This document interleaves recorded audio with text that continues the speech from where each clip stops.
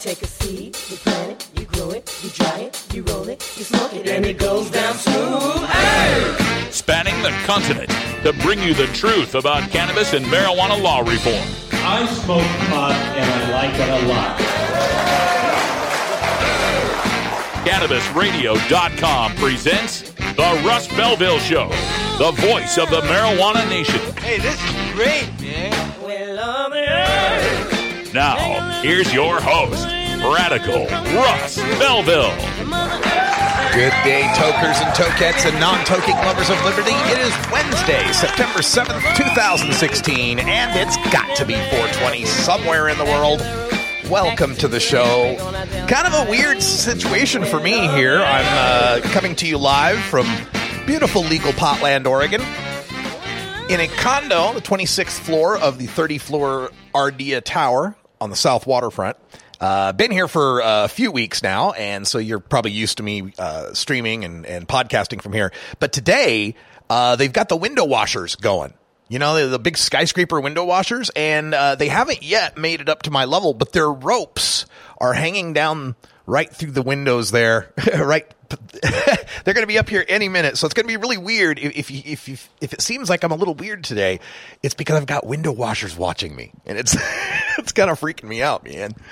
On today's show, we've got some fantastic data to get to in our drug war data mining segment. Some new polls are out, especially in California. You've probably already heard the good news about that one. Also, a new poll in Arizona that's better than some of the other ones. And we've got polling on medical marijuana in Florida to bring you. So we'll talk about that in the drug war data mining segment. Also on the show today, in Behind the Headlines, a terrible story that I just picked up off of Huffington Post about a man. Well, the long story short of it is that he died in jail, and it had to do with him smoking marijuana in his own home. So we'll get into that story that's coming to us out of Virginia.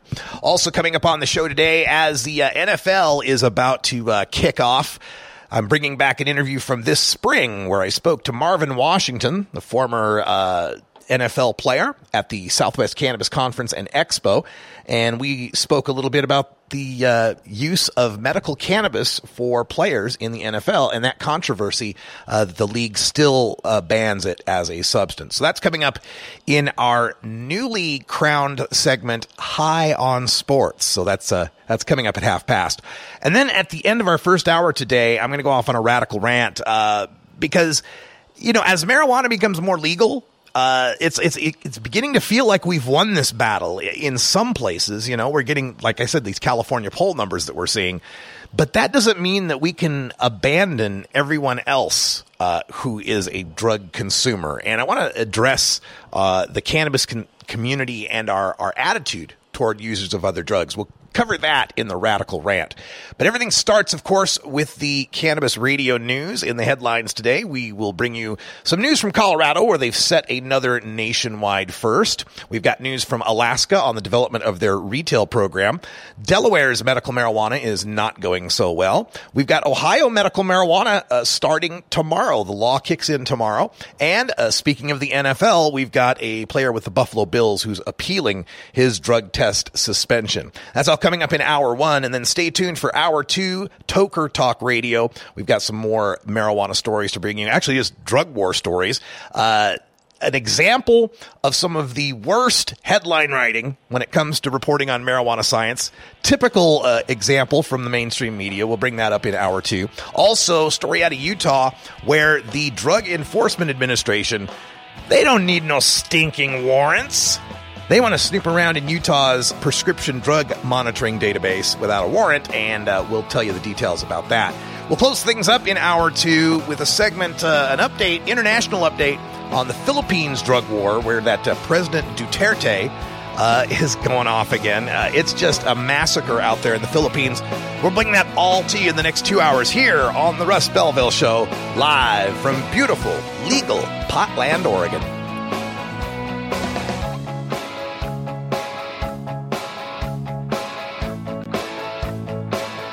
This is the Russ Belville Show on CannabisRadio.com.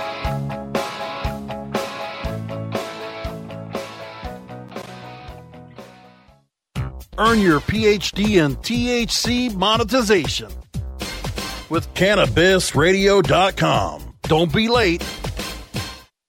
Great websites today need expert web design and development and need to be e-commerce ready and mobile friendly. But building a marketable and profitable website can be an uphill climb. Ready to make your new website or replace your existing website? Think Orange as the new way to get in the black. Orange Hill Development works with Fortune 500 companies and offer the same top quality development service at a fraction of what other providers charge. Brands like Absolute, Carlsberg, and Nestea trust Orange Hill Development. Find out why you should trust your website with Orange Hill. Contact Orange Hill for a consultation today at orangehilldevelopment.com. I'm Radical Russ from the Russ Belville Show. Tennessee's Congressman Steve Cohen. Well, if marijuana is a gateway drug, then kissing is a gateway activity to sexual addiction.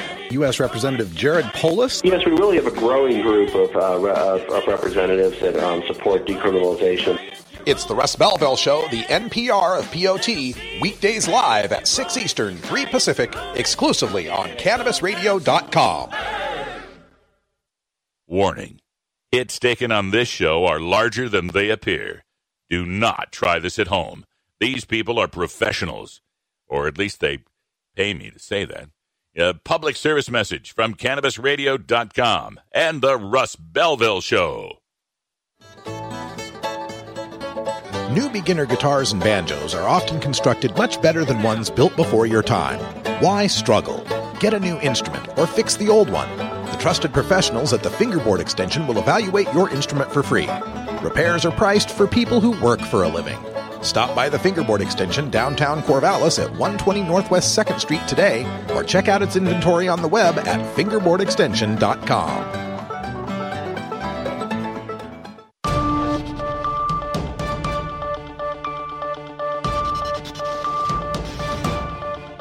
It's time for the Cannabis Radio News, covering the latest headlines in consumer cannabis, medical marijuana, and industrial hemp. Cannabis Radio News is now available exclusively at CannabisRadio.com. Now your marijuana headlines in 4 minutes and 20 seconds. This is Cannabis Radio News. This is your Cannabis Radio News for Wednesday, September 7th, 2016. Denver, Colorado. Colorado notched another nationwide first Wednesday involving cannabis when state agriculture officials showed off the first certified domestic hemp seeds. The Colorado Department of Agriculture has been working for years to produce hemp seeds that consistently produce plants low enough in the chemical THC to qualify as hemp and not its intoxicating cousin, marijuana. The seed certification, quote, is vital to the long-term growth of the industry, end quote, said Dwayne Sinning of the department that oversees the state's 400 or so hemp growers. Hemp production was authorized by Congress in 2014, but farmers who want to grow it must have state certification to raise the crop. The industry estimates that fewer than 7,000 acres of hemp are being grown nationwide this year. Seed scarcity is cited as a major roadblock to the use of hemp becoming more widespread. Seed prices can start at $25 a pound and go up to more than $1 for an individual seed. Juneau, Alaska. The board regulating Alaska's fledgling legal marijuana industry started a 2-day meeting Wednesday, during which it was expected to approve licenses for the state's first retail marijuana outlets.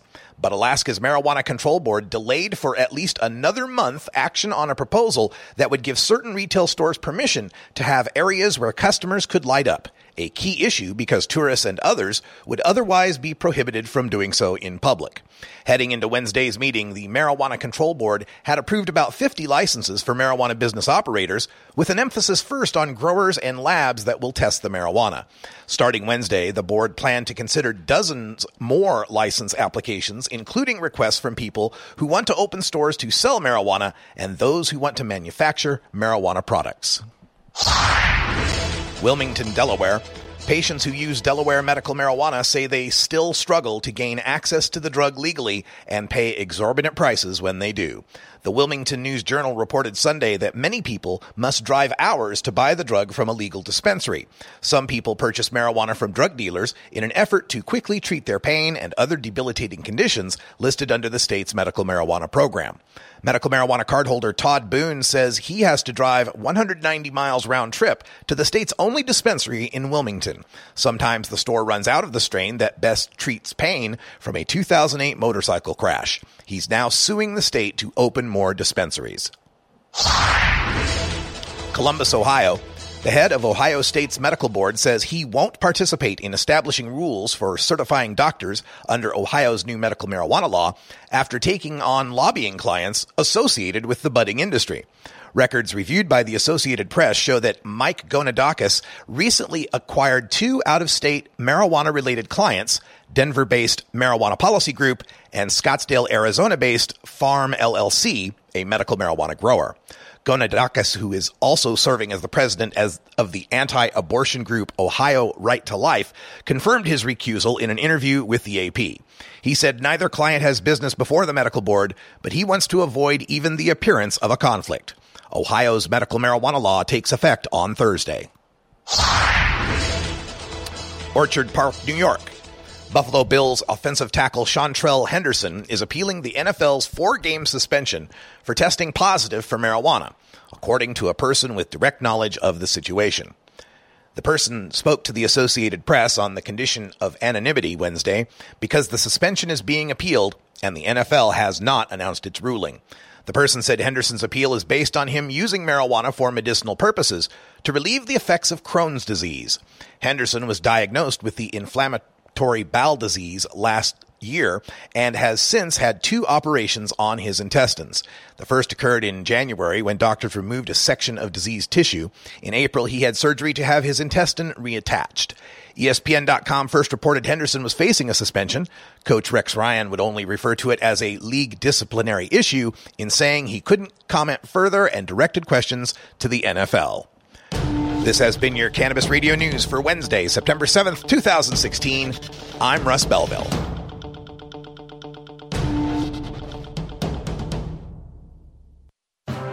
Forwarding the cause of legalization and research of the growing cannabis industry, one podcast at a time. The Cannabis Radio Network.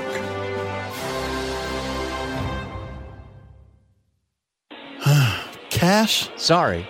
I don't carry around cash, and I don't want to use the ATM and pay surcharges. You don't need to carry cash. Haven't you heard about PayQuick? Okay, tell me about PayQuick. It's the safe and easy way to pay. It works just like your debit card to securely pay for your purchase, and it gives you rewards points every time you use it. Nice. PayQuick, the safe and easy way to pay. PayQuick.com. Georgia. Hi, this is Willie Nelson. Alcohol prohibition didn't work in the 1920s, and marijuana prohibition isn't working today. It's time we stopped arresting responsible marijuana smokers. It's the fair thing to do. For more information, contact NORML, the National Organization for the Reform of Marijuana Laws. Call toll-free 888-67-NORML or visit their website at norml.org.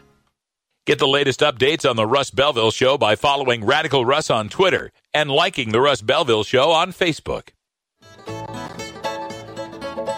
Don't want to spend money on a night out, but don't know what to do other than watching TV or playing video games?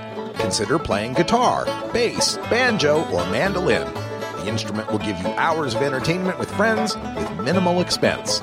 Stop by the Fingerboard Extension, downtown Corvallis at 120 Northwest 2nd Street today, or check out its inventory on the web at fingerboardextension.com.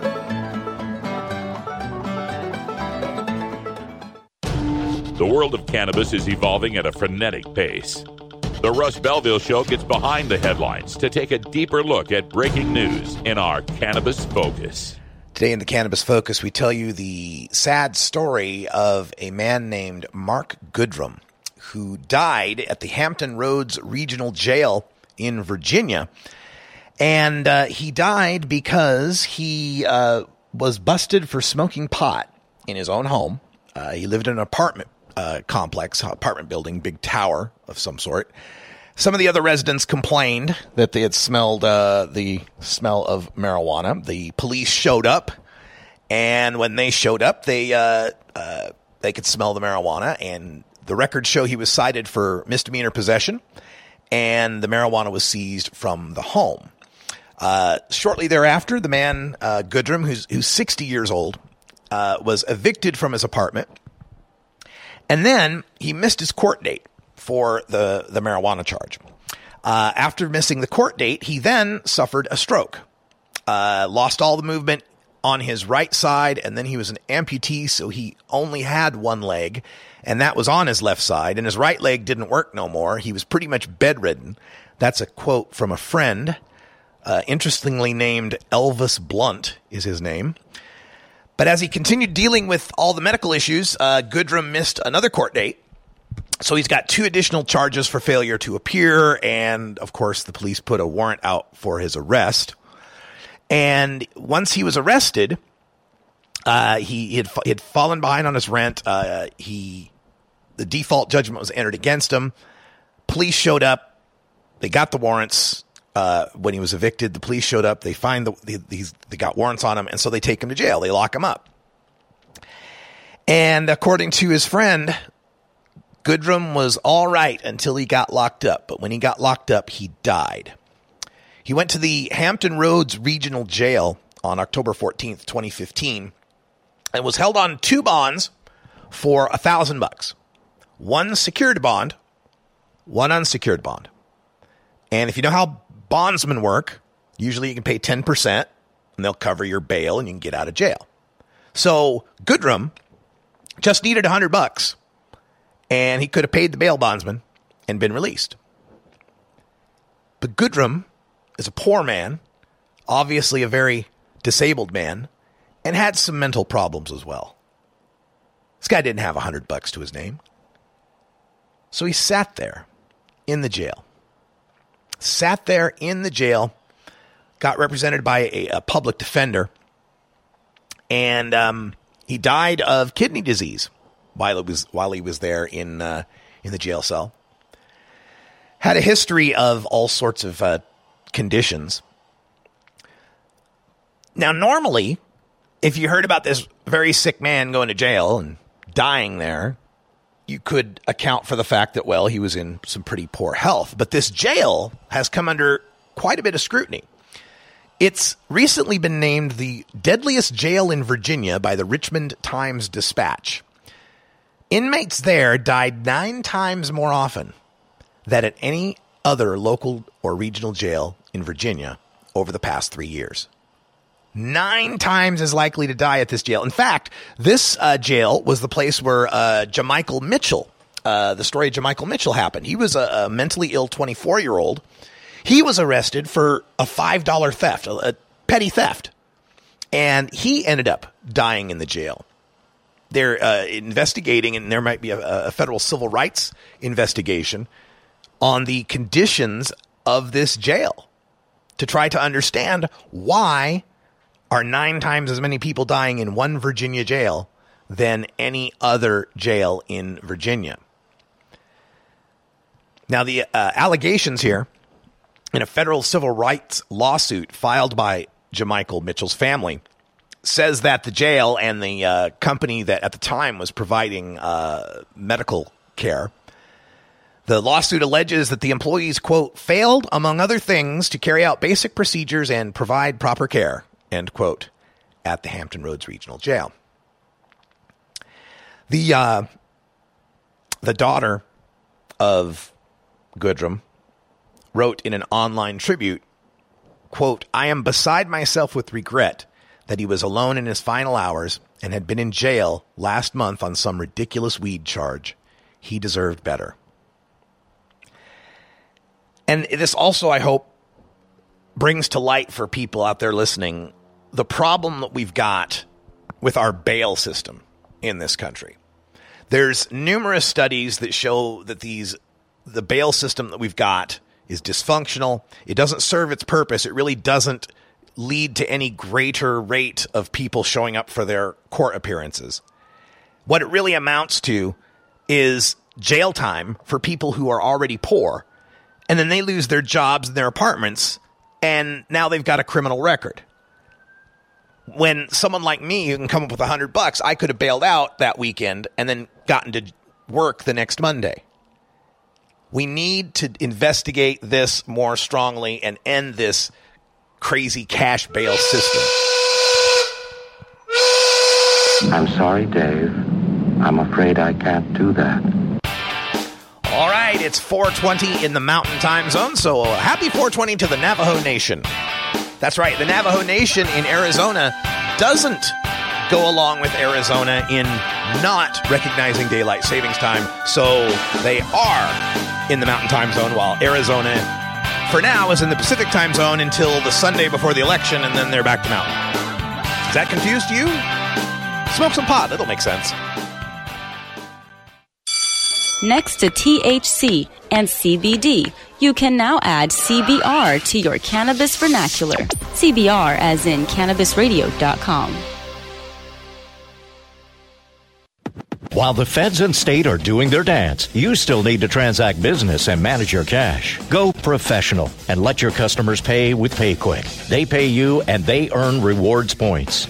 PayQuick connects to your bank account for free and secures all of your transactions. And with PayQuick, you can pay your producers and processors for free. Plus, it pays to have it because it makes depositing your cash safe and so easy. No cops, no crooks, just compliance and comfort, knowing you have your cannabis business in check with PayQuick. PayQuick, the safe and easy way to pay. PayQuick.com. Mentions the Stoner Jesus Show podcast on CannabisRadio.com. And don't try to debate me on something. Motherfucker, I can't do many things well, but words are my shit. The Stoner Jesus Show, live Mondays, Wednesdays, and Fridays at 8 p.m. Eastern, 5 p.m. Pacific. Or find the Stoner Jesus Show podcast on demand at CannabisRadio.com and StonerJesus.net. Peace, bitches.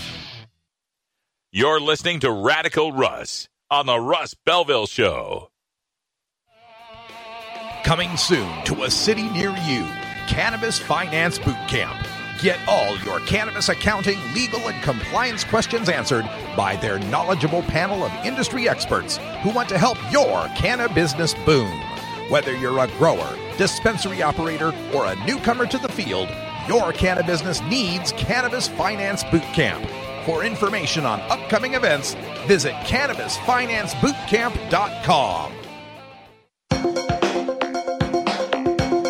Promoting the end of adult cannabis prohibition is easy because we have facts, science, reason, compassion, evidence, truth, and logic on our side. It's even easier when researchers catalog it all for us. Learn how to gather the facts on marijuana use, arrests, seizures, rehabs, drug tests, and more on this edition of Drug War Data Mining. Today in the Drug War Data Mines, we've got 3 new state polls to look at for marijuana election night 2016, and we'll lead with the most exciting one. New poll coming out of California on Prop 64, the Adult Use of Marijuana Act. This is from the California Counts survey conducted by Southern California Public Radio, KPBS in San Diego, and KPCC in Los Angeles, and Capital Public Radio in Sacramento, and KQED in San Francisco. And they conducted this survey in partnership with Cal Speaks at Sacramento State. So the question here, this is direct from the poll, is Proposition 64 proposes a law that would legalize marijuana and hemp in California law and enact certain sales and cultivation taxes. If the election were being held today, would you vote yes to legalize marijuana or no to make no changes to the existing laws on marijuana? Do you lean more towards voting yes to legalizing marijuana or no to make no changes to existing laws on marijuana? And the number of Californians in this survey, the rate of Californians in this survey who would vote for legalizing marijuana under Prop 64 turned out to be 71%. Yes, 71% of Californians surveyed will support Prop 64. Now, this could have all sorts of impacts in this 2016 election because our opponents have started to raise some money, the Project Sams and so forth. And if they see that California is hopeless, they just may redirect some of that money to the other markets like Arizona, Nevada, and so forth. But that's great news. And the other thing I want to pull out of the data on this that is pretty remarkable is that when you go past the top line and you start getting to the breakdowns, all the demographics, there is not a single demographic in California that is against legalizing marijuana. Democrats, 80%, Independents, 72%, Republicans, 53%. 53% of California Republicans for legalization. Whites, 62%, Blacks, 68%, Latino, 81%, other, 76%. Less than 30K, 75%, 30 to 50K, 70%. No matter what you made, it was about 70%. Education. People with less education actually supported it more, 74%, high school or less. Age groups, of course, 84% of the people aged 18 to 25, but even at age 65 plus, 50% said yes, compared to 45 who say no. There is not a single demographic in California in this latest poll that is opposed to the legalization of marijuana with Prop 64. Now, we also have a poll coming out of Florida to tell you about. For this poll, it's public policy polling. It was released Wednesday, today, and it says 70% of likely Florida voters will support Amendment 2, the medical marijuana amendment in Florida. Back in March, it was at 65%, so the support has gone up. Now, it only got 58% last election and needs 60% to pass. So getting this poll giving us 70% is very strong news indeed for the possibility of passing medical marijuana in Florida this time. 81% of Democrats support it, 70% of independents, and even 55% of Republicans supporting medical marijuana in the state of Florida. And finally, we've got a poll coming to us out of Arizona. And in this Arizona poll, let me see who's behind the poll. Arizona Republic Morrison Cronkite News poll finds that 50% of registered voters favor legalization, 40% oppose, and 10% undecided. Margin of error of 3.4%. That's pretty close, 50-40, and you figure some of those undecideds. When someone's undecided on a ballot measure, the easiest choice is no. The easiest choice is let's not change anything. But if even some of those come across, we're going to get a win at greater than 50%. But also understand that we haven't seen the serious ad buys yet, the serious spending going on to try to influence this election. So that's a good news poll coming out of Arizona, though, because previous polls had shown it at a disadvantage, a plurality disadvantages, like a 49-43 against, for example. So we may be getting more support. Again, partisan leanings, 64% of Democrats, 53% of independents, but Republicans, 56% are opposed, and Arizona can be a fairly Republican state. As they talk to the campaign to regulate marijuana like alcohol, J.P. Holyoke, the chairman of the campaign there in Arizona, Prop 205, says he plans to center the message on the benefits of taxing and regulating marijuana, saying, quote, "We didn't think we would ever be able to just run away with it. We knew that we were ahead, and we knew that if the vote were to be held tomorrow, we would win. We're 2 months away from Election Day, and there's a lot that could happen between now and then." End quote. The campaign manager for the anti-legalization group there in Arizona, the real ones, not the stoners against legalization, says they will be campaigning on how the measure is misleading, and they are pretty confident that as more info comes out, the voters will turn against it. We shall see. But folks, the polls I've seen so far, California looks like we're going to win. Maine looks like we're going to win. Arizona's close, Nevada's close, and Massachusetts may need some help. We're headed out to Massachusetts for the Boston Freedom Rally coming up in a couple of weekends. I'll tell you what I can find about the campaigns out there when I get back. All right, stay tuned. We've got some NFL for you as the league kicks off its season. We spoke with Marvin Washington last spring in Fort Worth, Texas. We'll replay that interview for you coming up next. This is the Russ Belville Show on CannabisRadio.com.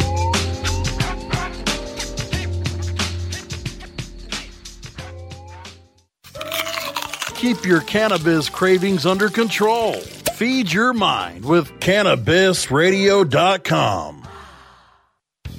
The cannabis industry is growing. Business is booming. And as new opportunities arise in newly legalized states, each market is getting more competitive. Today, it takes more than just being a good grower. Do you have the resources to market and handle this ever-changing business landscape? Let Canna Management Corporation help you grow your canna business with our vast resources and experience to make your business a fully functional service company. Financial management, HR, sales, marketing, efficiency, and more. CMC has the experience and the expertise to improve your business and help you better meet the demands of your clients and customers. Call Canna Management Corporation and let our team get you ready to grow. 415-269-8015. That's 415-269-8015. Or visit canna-management.com.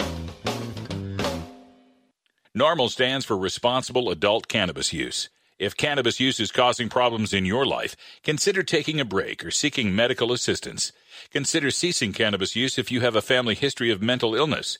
Don't drive or operate heavy machinery while impaired by cannabis use. Cannabis use is not without risks, even though the risks may be far less than those posed by legal drugs. You're not high. You're listening to the Russ Belville Show on CannabisRadio.com. Adrian, I finished it. Adrian. Okay, maybe you're high, too. At Herbie's Cannabis Seeds, we pride ourselves on bringing you the best quality seeds from the world's most respected cannabis seed producers, all at the lowest online prices. You can find Herbie's Seeds at herbiesheadshop.com. All cannabis seeds are sold as souvenirs and as a means of preserving cannabis genetics. Herbie's Seeds in no way intends to condone, promote, or incite the use of illegal or controlled substances. We strongly urge all prospective customers to check their national laws prior to placing an order. Herbie's Seeds at herbiesheadshop.com. Proud sponsors of the Russ Belville Show and 420 Radio. Marijuana has long been defined as a banned substance for athletes in almost every field of competition. But as emerging research continues to show the health benefits of cannabis over traditional sports medicine, more athletes are calling for cannabis tolerance in this edition of High on Sports. We now replay for you an interview with Marvin Washington from the Southwest Cannabis Conference and Expo earlier this year in Fort Worth, Texas. Welcome back, everybody. Radical Russ here at day 2 of the Southwest Cannabis Conference and Expo, and I'm sitting in the media room with former NFL player Marvin Washington. Hi, Marvin. Hi. Tell folks a little bit about your background, where you went to college, some of the teams you played for. Well, I went to college in the great Northwest. I went to the University of Idaho, and then I was lucky enough to get drafted. I played 11 years in the NFL. I played 8 with the New York Jets. 2 with the San Francisco 49er, and picked up a Super Bowl championship with the Denver Broncos in 1998. When were you attending University of Idaho? Late 80s. Late 80s. Yeah, so, the head coach was Keith Gilbertson. So you are part of the reason my beloved Boise State Broncos got whooped 13 years in a row. I was part of that. You were part of that, huh? You guys paid us back. Still paying us back now. We sure did. Yeah, I was the Buster Bronco mascot my freshman year, and I remember being down there on the field. I think that first year was like a 60-something to 13 blowout at Bronco Stadium. It was crazy. You know, I'm really happy for Idaho football, the state of Idaho. Yeah. And I think Boise State is doing a wonderful job, and there's even talk of them joining the Big 12 as they expand this summer, and that's huge. That really needs to happen for sure. Let's talk a little bit about why you're here, because I understand you've got a lot of big news with respect to athletes and medical cannabis and what you're working on. Tell our listeners about it. Of course. We're going to be the first company that comes out with a product that qualifies under anti-doping policies of the World Anti-Doping Association. That's a cannabis product. It has no THC in it. and there are 207 banned substances on the wild list. We don't have any of those substances. So we can market this to all 4 major leagues. We can market it to Major League Soccer, college players, high school players, of all sports. And so this is big, and we're going to have this in the major leagues next year. That's excellent. The World Anti-Doping Authority, of course, covers the Olympic sports, the amateur athletics and such, and they recently raised their metabolite threshold from 15 nanograms to 150. And part of why they said that is we don't want to be catching guys that may have smoked a joint weeks ago. We're really concerned about in competition. How is that argument playing with the NFL and the NCAA and some of these leagues have a little harsher stance on this? Well, I think they've, you see some of the major colleges and conferences that have gone more of treatment instead of suspension, and that's going to happen. And the NFL went from 15 nanograms to 35 nanograms, and, they have a test once a year. And so it's not a drug test. To me, it's an intelligence test. You don't know it's coming. Also, the thing about the NFL, they know you're dealing with 20-year-olds coming out of college. So they know what percentage of the guys are smoking. But they're aware of Medical Marijuana Inc. They're aware of the subsidiary companies that are in there, and they're aware of the work that we're doing. I got involved because it deals specifically with CTE. And we have the patent that we got from the NIH that CBD has neuroprotectant, acts as a neuroprotectant and antioxidant for the brain in relationship to the NFL's industrial disease, which is CTE.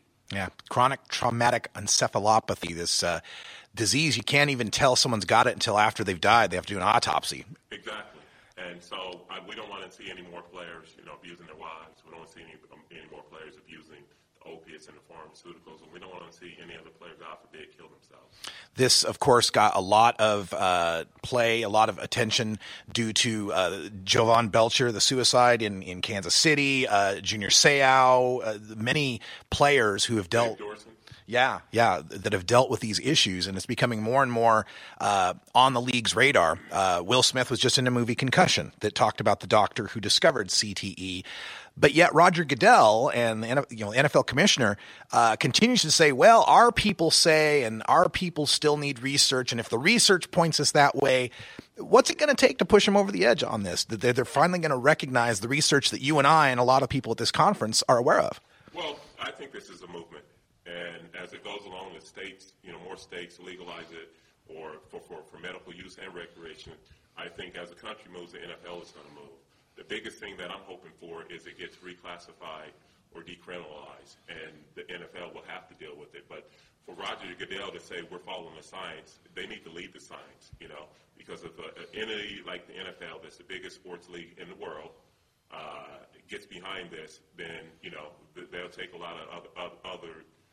They'll take college with them, they take high school with them, and then they take the other sports leagues with them. They need to research this. They want to deny, and I understand that, or mitigate CTE, but they need to get behind this. They had a wonderful opportunity to do it independently and fund the NIH, but they had veto power, so that they didn't do it with Dr. Bob Stern because he was a critic, and he's one of the objective to the concussion lawsuit. Tell you about the concussion lawsuit that all players should be pissed off. How do you have a concussion lawsuit and you leave out CTE? Yeah. You write it totally out, and that's why the lawsuit came about. So the NFL, if they want to get serious about it, show us the money. Yeah, no doubt about that. Now, the NFL and other sports leagues currently are testing and banning cannabis as a controlled substance, as an illegal drug, as something morally you shouldn't do or something that might be dangerous to you. As the world changes and people recognize this for its medical value, do you wonder, well, let's just look at it this way. The past 3 Super Bowls, the Denver Broncos and the Seattle Seahawks have been in 2 of them each and won 1 of them each. And those are the 2 places where it's legal. Do you think they might start trying to say cannabis is a performance-enhancing drug? No, they can't do that. And one of the things that I want people to do is, get rid of ideology, get rid of the moral basis and whatever, and just follow the science. If you follow the science, you're going to come to a logical conclusion, but because it is there. It's helping kids that have these epileptic strokes and seizures, helping kids with autism. It's helping soldiers coming back with PTSD and these traumatic brain injuries. So let's study this deal. Let's reclassify it, reschedule it, because there has been, the NIH has sent out over $500 million out of this country to other countries for them to study the science of marijuana, from Spain to Israel to all over. Let's keep that money here. Yeah. Let's make America great again. Trump was in this building just a couple days ago, right? Yeah. Okay, we're speaking with Marvin Washington, and do you have? You gave me a card, but I put it in my pocket here. What is the company you're working with? HipMed Sports. It's a subsidiary of Medical Marijuana Inc., and you can see all the companies that are underneath that umbrella. We're going to build a website for athletes, for all ages, and the thing is that I know about CBD, but I know the benefits of THC too. Let me say that. Yeah. And if there's ever a league that needs to experiment or let their players use the cannabis plant for pain relief, it's the NFL. Yeah. The first step in the concussion protocol should be taking the guy back to the locker room for a volcano vaporizer bag full of cannabinoids. Of course, but not only that, the biggest issue with the NFL is, I've seen guys leave the NFL addicted to pain pills, and I've never seen them leave the game addicted to marijuana. That was a big issue with Brett Favre back in the day when he had his pain pill addiction. And there's a bunch of, he's not the only one. And, I was telling my sister on the way over here, it's like, the most dangerous thing about marijuana is being caught with it. That's it, especially in states like Texas. That's the most dangerous thing, that is being caught with it. But they let their kids go out there with their undeveloped brain, put on a helmet, run into each other, take these hits, 600 hits. Average high school players take 620 hits a season at the impact of 30, 35 miles an hour. Jeez. And you're letting them do this. But you don't want to fund or research the cannabis plant. So this country and the NFL has come a long way, because who would have thought this 5 years ago? Right. But it has a long way to go. Well, and even just 5 years ago, the only story you'd hear about this was Ricky Williams' story and him talking about his sabbatical and so forth. Well, Ricky Williams, let history be the judge of that. And I believe in 10, 15 years, he's going to be looked at as a pioneer and a trendsetter. Yeah. Everybody thinks he gave up his career for marijuana, whatever. No, he was trying to help himself, heal his body, because he was taking hits, and that was one of the things that helped his body besides, the Anderson, the Naproxen, the Oxycontin, the Percocets. He did something that's natural, has no negative side effects, no addiction problems with it or what have you. He did it. I think he's going to be one of the leading. When you look back on it, if there's ever a Mount Rushmore of cannabis in sports, he's going to be on there. Yeah, and how much convincing is this going to take for other players? Are the players behind this? They get it, or are there some that still hold on to reefer madness? There are some. Yeah. Because I know how the NFL is, but it is a microcosm of society. So you do have your evangelicals, conservatives in there. But then what about the rest of the players? I know how much players smoke, but right now players are educated. So there are a lot of guys that are smoking for medicinal purposes instead of being on that pharmaceutical regimen that you start in freaking July and you end in December. Supposedly you're ending in December. Yeah, unless you make it in the playoffs, right? In the playoffs, but listen, you've been taking these things that may be making you feel good. You're going to take them in March, you're going to take them in April, you're going to take them all the way through. Yeah. And this is something that the NFL's biggest issue to me is the opiates, not marijuana. They understand that. They know that. You're dealing with 20, 21, 22-year-old guys coming out of college. They know a certain percentage of them are smoking. Past that one test, NFL doesn't have a problem with it. NFL wants to get serious. And if any Major League Sports wants to get serious about saying we don't want our guys to smoke marijuana, do random unannounced drug tests. Yeah. Take hair follicles. Right. That'd be tougher for you, but yeah, but you would see if you can feel the team that's Sunday. Yeah. I often make the joke that the NBA doesn't drug test its athletes in the off season because they still want to field 5 guys for a team. Exactly. NFL, NHL, even Major League Baseball. It's not that really a big deal with them. The biggest thing should be HGH and the performing enhancing drugs, not this benign plant to me. This is something that is coming. And so these guys can take our product instead of taking something that's pharmaceutical-based. Yeah. Well said. Marvin Washington, thanks for sitting down with us, and give folks some contact information for the company and more information that they might need if they want to learn more about this. Just go to HipMed Sports and Medical Marijuana Inc., and you can look on the website. Then we also have a website called treatcte.org that is dealing with chronic traumatic encephalopathy. And then just holler at me on Twitter, MWash52. Right on. I'll follow you right after the interview. Thanks so much. All right, and go Big Blue. Go Black and Gold. One of my favorite interviews of all time. NFL star and college football rival Marvin Washington.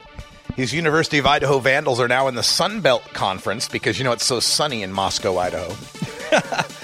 They're 1-0, but they are facing this weekend the 1-0 and number 8 ranked Washington Huskies, which are coached by my former Boise State coach, Coach Pete. So there you go. There you have it. When we come back, we'll have time for a radical rant. Marijuana is safer than alcohol. That doesn't mean it's better than. We're going to talk about drug prejudice when we come back.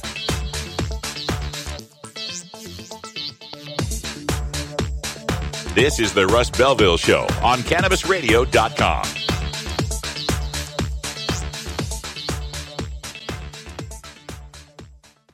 From dabs to chivas, sativas to indicas, we roll out a whole concentrate of fresh new content every week. It's like going from the greenhouse to the dispensary. CannabisRadio.com.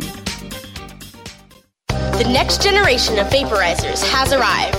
Vuber vaporizers are blazing the way with unparalleled technology for oil, concentrate, or dry flower pens. Providing unsurpassed customer service and expert craftsmanship, Vuber vaporizers use cutting-edge technology, providing a power-packed, smoother vapor with a lifetime guarantee. Experience vaporizing the way it was meant to be. The Vuber way.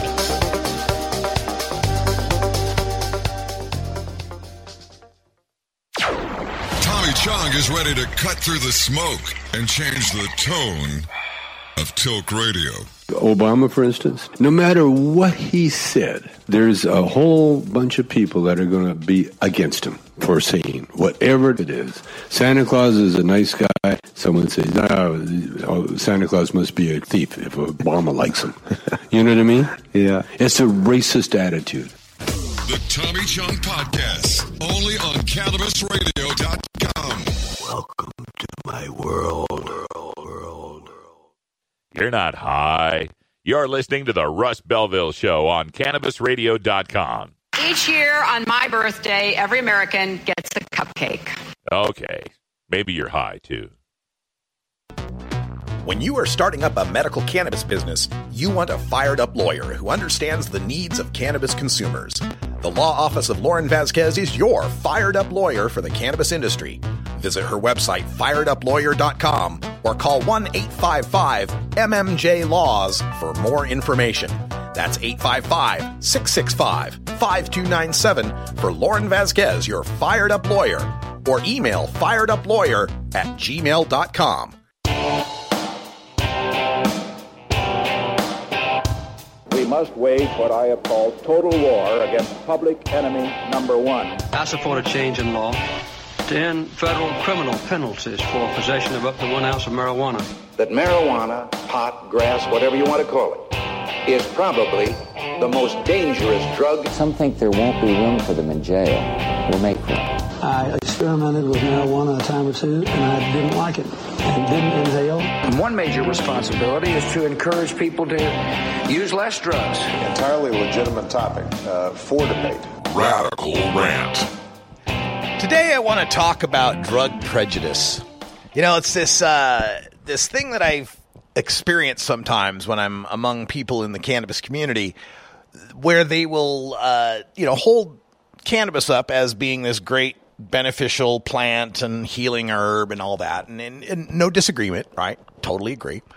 But in doing so, kind of look down on other drugs and other drug users.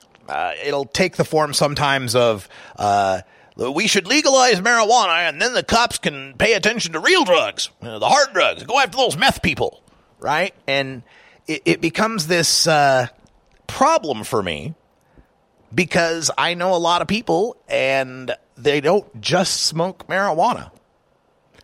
I know a lot of people that enjoy, say, for example, magic mushrooms. And within the cannabis community, that it's interesting to me how there is all this kind of a hierarchy too. Like if you are somebody who likes to do mushrooms or acid, then that's not as big a deal. If say you are someone who said you like to do cocaine, and then there'd be this negative moral kind of feeling about it. And this is something that interests me because as we continue on and marijuana becomes more and more accepted, cannabis becomes legalized, the prohibition begins to end across the nation, I have to naturally think, well, what is the arc of my career? What am I going to be talking about? Once we all agree that marijuana should be legal, and it is, what does Radical Russ rant about? Well, I like to think about what my friend Keith Stroup has said from Normal. And he talked about how marijuana is just the messenger here. It's really about freedom that we're talking about. And it just comes down to it just so happens that it's the act of putting a joint to my lips and inhaling the smoke that the government wants to stop me from doing. But it's not the joint that's the problem. It's the stopping me from doing that's the problem. So as we move forward, marijuana becomes more legalized, but then what happens to the rest of the people? People that are using hallucinogens, people that are using club drugs, MDMA, a whole bunch of alphabet soup stuff that I don't know anything about. And indeed, even the drugs that can cause devastation, heroin, methamphetamine, cocaine, alcohol, even among the drugs that can cause this terrible devastation, it's important that we remember that that's not the majority of cases. We're often fond of pointing out that National Institute of Drug Abuse stat, that chart you'll often see in a Facebook meme about the likelihood of dependence. And it's all kind of some questionable, what does that really mean in the first place? But in that chart, we always point out that marijuana has the lowest rate. It's at 9%.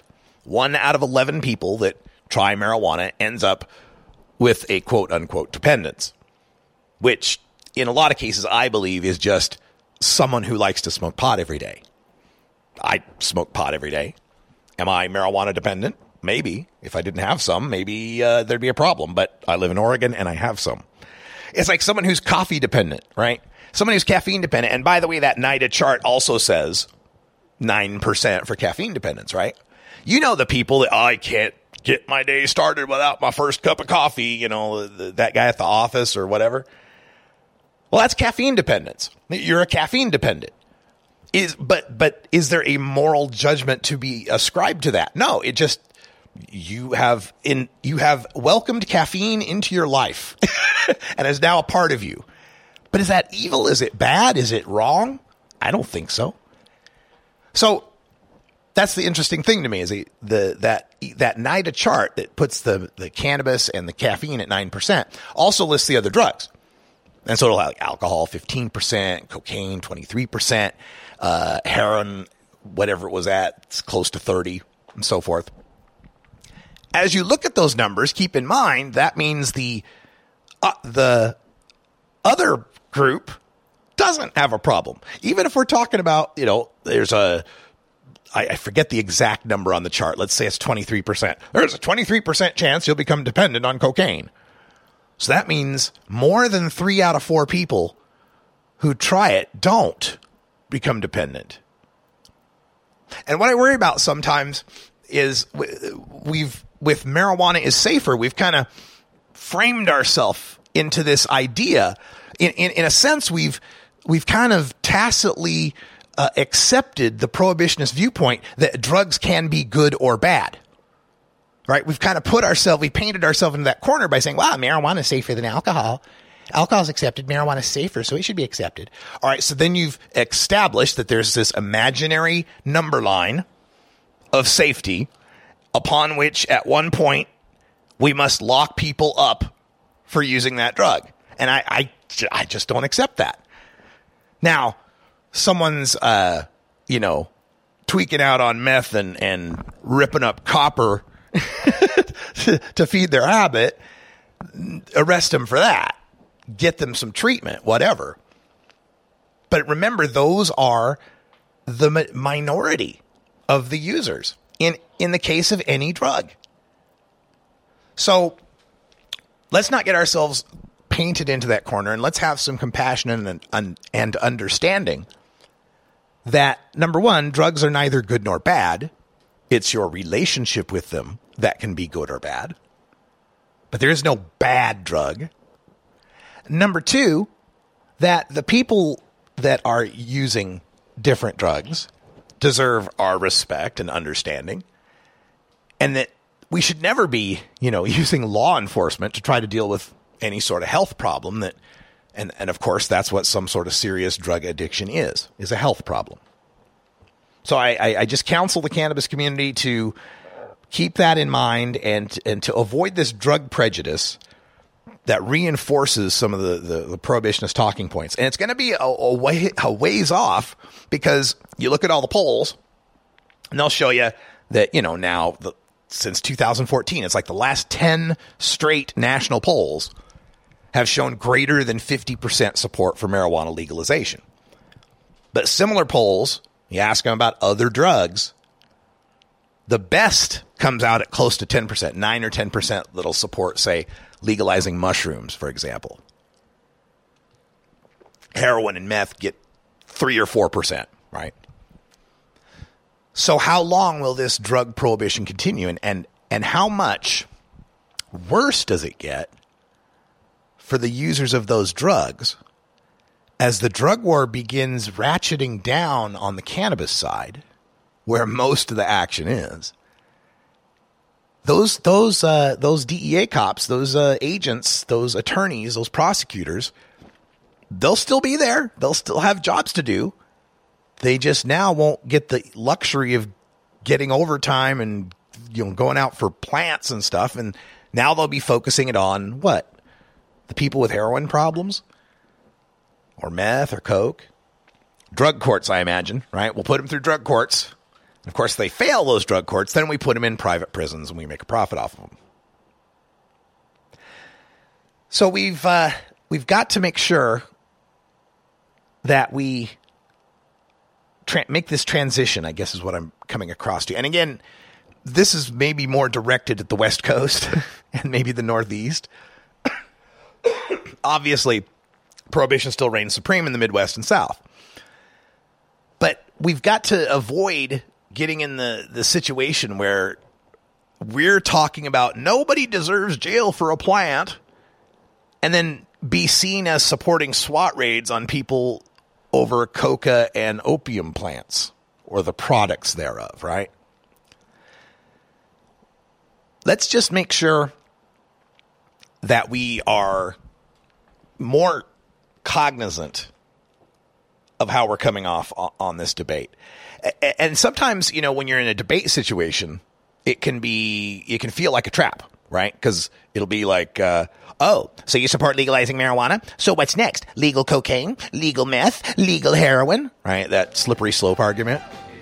I've always found it easiest to say, yes, just what they do not expect, right?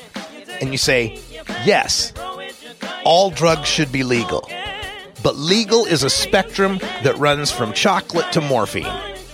Cannabis should be closer to the chocolate side. Maybe some of those other drugs should be closer to the morphine side. But none of them should be on the side that puts people in jail for using them. Well, that's all the time we got in Hour 1. But stay tuned. Hour 2 is next on this hump day. We're going to talk about bad journalism on marijuana science. We've got the DEA wanting to snoop in prescription drug records, and more on the Philippines' terrible drug war president. For everyone here at CannabisRadio.com, I'm Radical Russ. Thanks for joining us, and until next time, Take care of each other, tokers. This is the Russ Belville Show. The Russ Belville Show is blogging and podcasting daily at RadicalRuss.com. You take a seed, you plant it, you grow it, you dry it, you roll it, you smoke it. You take a seed, you plant it, you grow it, you dry it, you roll it, you smoke it. You take a seed, you plant it, you grow it, you dry it, you roll it, you smoke it, and it goes down smooth.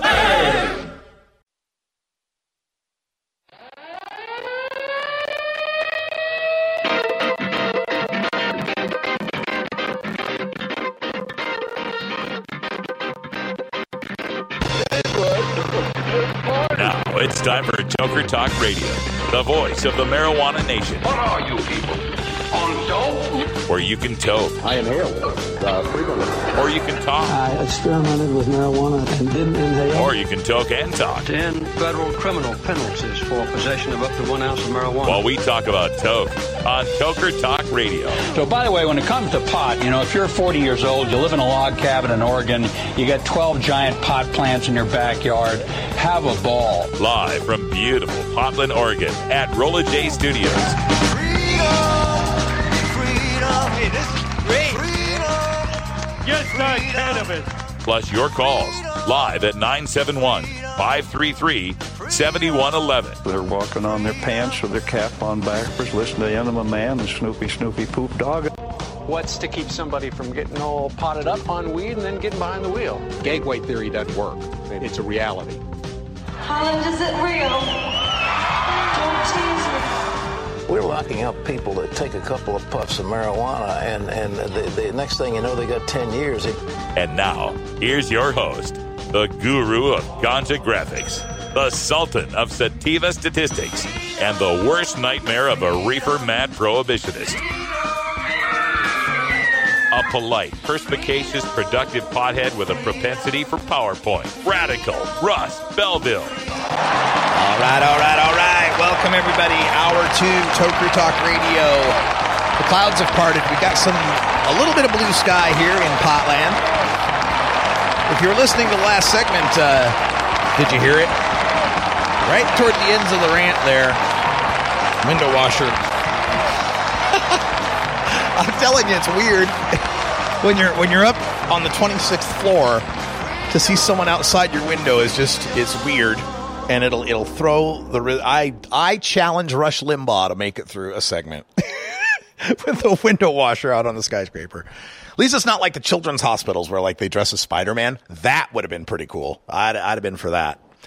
Welcome back, everybody. It's time for Toker Talk Radio. A little bit of politics here. Nothing real deep. But presidential candidate Hillary Clinton has been attacked recently by her opponents, some on the right, who are trying to question her health. She's too sick. She's ill. Oh, my God. She needs help up the stairs. Come on. She's like a 69-year-old lady. Come on, right? So anyway, there was a big problem where she had this coughing fit, apparently, yesterday or a day before. And that, fanned the flames of, oh, my God, conspiracy. She's right. So she went on this radio show. It's called The Breakfast Club. It's in New York. And she had a little, cough again, and she made the coolest reference to marijuana. I mean, strangely hip for Hillary Clinton. Listen to this.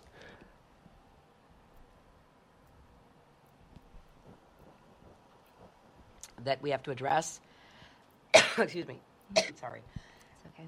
Allergy season. That's a killer. Right? How do you guys do it? Any mouth CPR? You all right? Did you just try to kiss? Senator, you coughing like you have some medicinal. Yeah, I need some.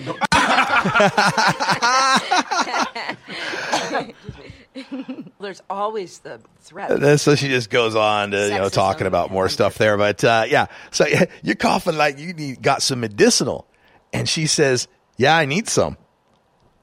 Now I don't know. Was this a case of Hillary Clinton being hip? Because that's some medicinal. That's a hip reference, right? And did she get what he was saying? is what I'm saying.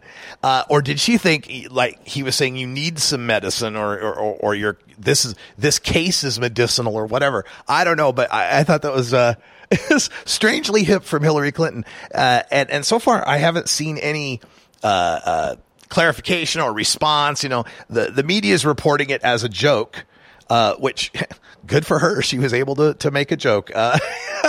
Anyway, the Hillary Clinton needs some medicinal. Let's get it to her, fellas. Let's get it all packaged up. We got plenty of great medicinal marijuana right here in Oregon. Fly on over, Hill. Fly on over. We got you the hookup. We got something for that cough. We'll take care of that.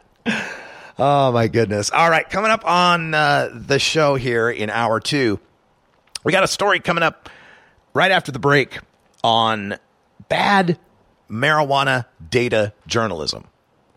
Dr. Mitch and I talk about this a lot, where a study will come out and somebody will try to write the clickbait headline, the sensationalist headline that doesn't really sum up or even come close to what the study was saying. Yeah, we got one of those coming up. And then after our safety briefing, we're going to go to Utah. We're going to go to Utah, and the ACLU there is trying to block the DEA from warrantless access to the state's prescription drug database. We'll tell you why that's important. And then in the final segment, we'll talk about the terrible drug war president there in the Philippines, President Duterte, called Obama a son of a whore. We'll tell you all about that and more, and what his latest plan is in hour 2, Toker Talk Radio. Stay tuned. This is the Russ Belville Show on CannabisRadio.com.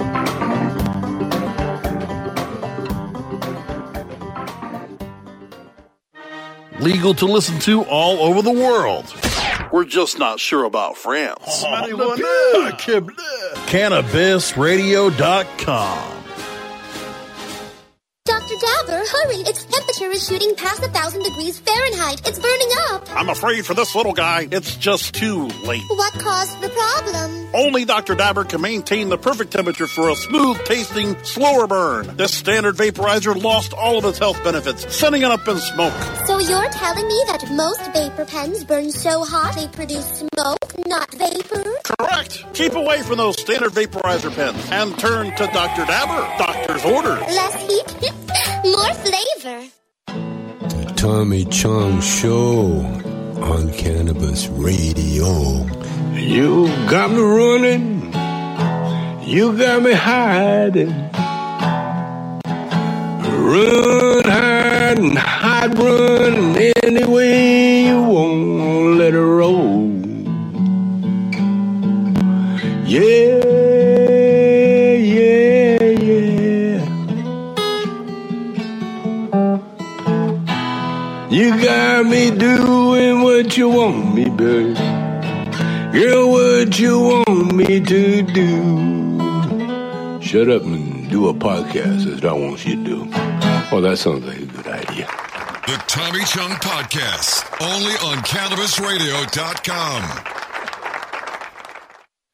You can find Radical Russ online everywhere. Gmail, Facebook, Twitter, Instagram, Pinterest, YouTube, SoundCloud, Snapchat, LinkedIn, and Boise State University's 2400 baud modem bulletin board system from 1985.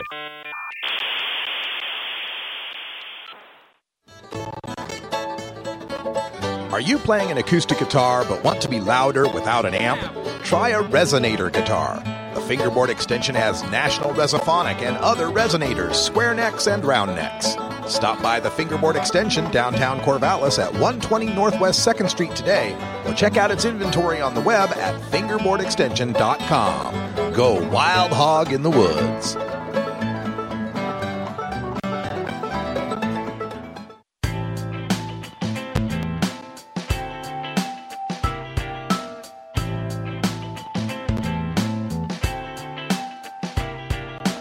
And blue blasten Gergen, Pfaffen der Blasten, Schnurb Norben. You're tuned into the Russ Belville Show, the voice of the marijuana nation, only on CannabisRadio.com.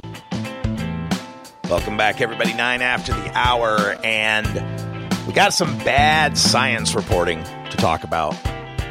This is the study that we told you about, was it yesterday, the day before, where they, a lot of media reported as, smoking pot makes you lazy.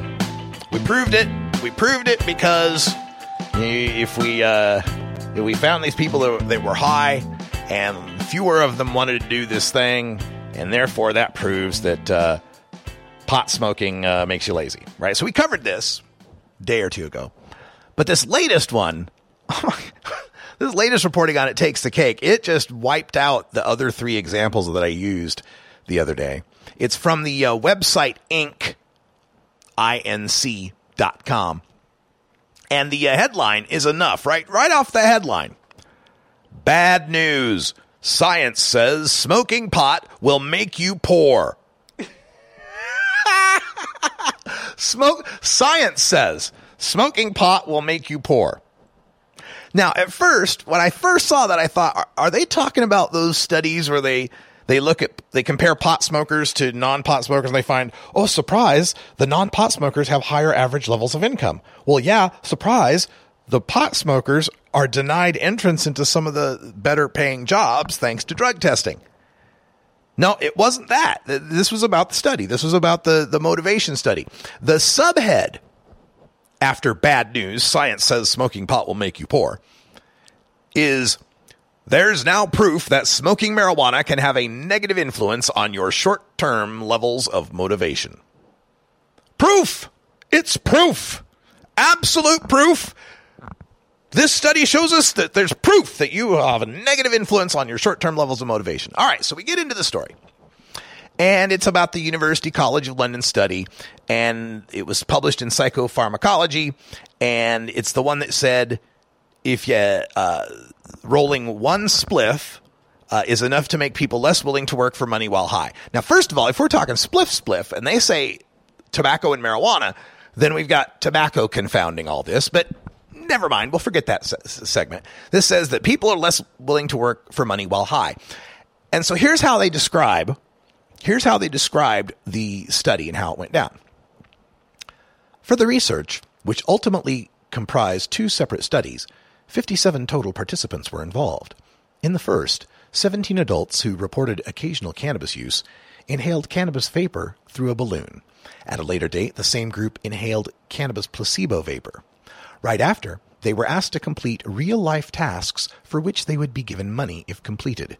Even though 50% of participants chose to complete the task when sober, only 42% chose to do so when intoxicated. All right, so this is one of those things where, yeah, what you wrote there was accurate, but it didn't really, it's trying to portray this as something more than it was. First of all, the real-life tasks, right? Well, real life in this sense means that it happened in the reality we inhabit in this plane on the universe. But like real life as in this is something, a task you would be given to do in a real job? Hell no. The task was to take your non-dominant pinky finger, like in my case, my left pinky finger, and for 67 cents is actually like 50 pence in British money, right? I'm doing the conversion for you. For 67 cents, I can press the space bar with my non-dominant pinky finger 21 times in 7 seconds. And I'll get 67 cents. But I also have the choice of using my non-dominant pinky finger to press the space bar 100 times in 21 seconds to get $2.68. That's our real life task. Now, if that's the task you're giving me, and I just gotten high, my first thought is, for $2, for $2.50, you want me to tap with what? No, man, I'll do it a few times and, just chill. But if that's supposed to mean that in the real world, at the job or at school, you're going to be a lazy bastard, I don't think it transfers. I just really don't think it transfers. So that's the one part. Now remember how we got into this.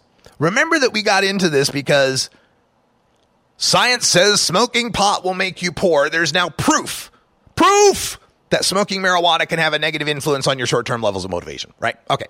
So now we're halfway into this story. And we get to the second part of the study. Because remember, 57 people were studied. He's only mentioned the first 17. Okay, so here's the next paragraph. In another part of the research study, it was also proposed that long-term cannabis users do not necessarily experience dampened motivation levels when not under the influence, despite popular belief that marijuana use results in lingering motivation problems. During the second study, 20 people who claimed to be addicted to marijuana were asked to perform the same motivation testing task as those in the first study. Results showed that the reportedly cannabis-dependent volunteers were equally as motivated as the control group. That is, there was no lingering negative effect on motivation.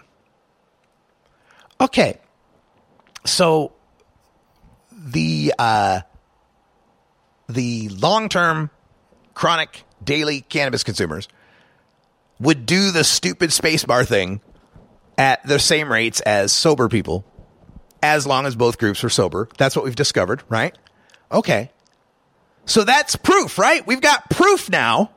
Proof that long-term daily cannabis consumption does not lead to motivational problems. Because if we've got proof from this study, remember, proof that the short term, that when you're high, you're going to be poor somehow, right? We've got that proof. So therefore, this study also gives us the proof that us long-term cannabis consumers, as long as we're not high, don't have motivation problems, right? Oh no, silly listener. The concluding paragraph. Although a longitudinal study is still required to confirm the hypothesis, the data the study has brought to light challenges the reigning opinions most people currently have on marijuana use. Oh, okay. Opening up this whole thing, man, we got proof. We got hard, rock solid scientific evidence that smoking pot will make you poor. You know what's going to make you poor? Sitting around using your pinky finger to tap on a space bar to make 68 cents. That's what's going to make you poor. That's just a ridiculous. So congratulations to inc.com for their story. Bad news. Science says smoking pot will make you poor. No, I'll tell you what makes you poor. Having drug tests that cost you a scholarship or your financial aid so you can't go to college and get a degree and a mountain of debt and get a job with better income and more security. It's those drug tests that you have to take that mean you don't get the job or you don't bother to apply for the job because there is that drug test. Because you're not going to be forced to choose between, say, your sanity, your health care, or even just your entertainment and having to work for the man. Those are the kind of things that make you poor. Getting busted for weed. Boy, that can make you poor. They can take your stuff when you get busted for weed. They don't even have to prove you had weed. It can be conspiracy stuff. They don't even have to land any criminal charges in a lot of states. Most of the states, they can just make it civil asset forfeiture if you got enough weed. If you got some weed and some money on you, traveling across the country, car without a state plates, especially if that state's got legal weed, oh yeah. I'll take your car, take your money. Happens all the time. That can make you poor. And then, of course, you get those charges. You get busted. You get put in jail. And you got to pay bail. Now, this has happened to me. I got busted in Snowville, Utah. Got taken to the Box Elder County Jail. And was told my bail was $1,667. Because I had residue in a pipe or something. Yeah, $1,600. Now, of course, bail bondsman, right? $166. You get out, right? Well, it doesn't quite work that way when you're from out of state, right? Because they figure, man, once you're out of that state, you ain't coming back. Not a very good investment. So, no, you have to, in that situation, I was forced to come up with $1,667 to get my ass out of the county jail in Utah. Now, if it weren't for the fact that I have very generous supporters and friends, I'd have been stuck in that jail.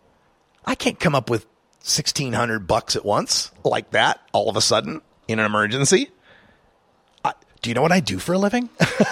I'm a writer. I'm an activist, man. I'm shoestring budget every day, every year.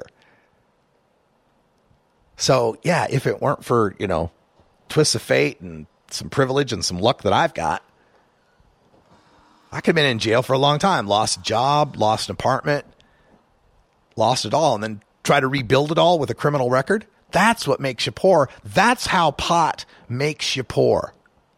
The prohibition of it.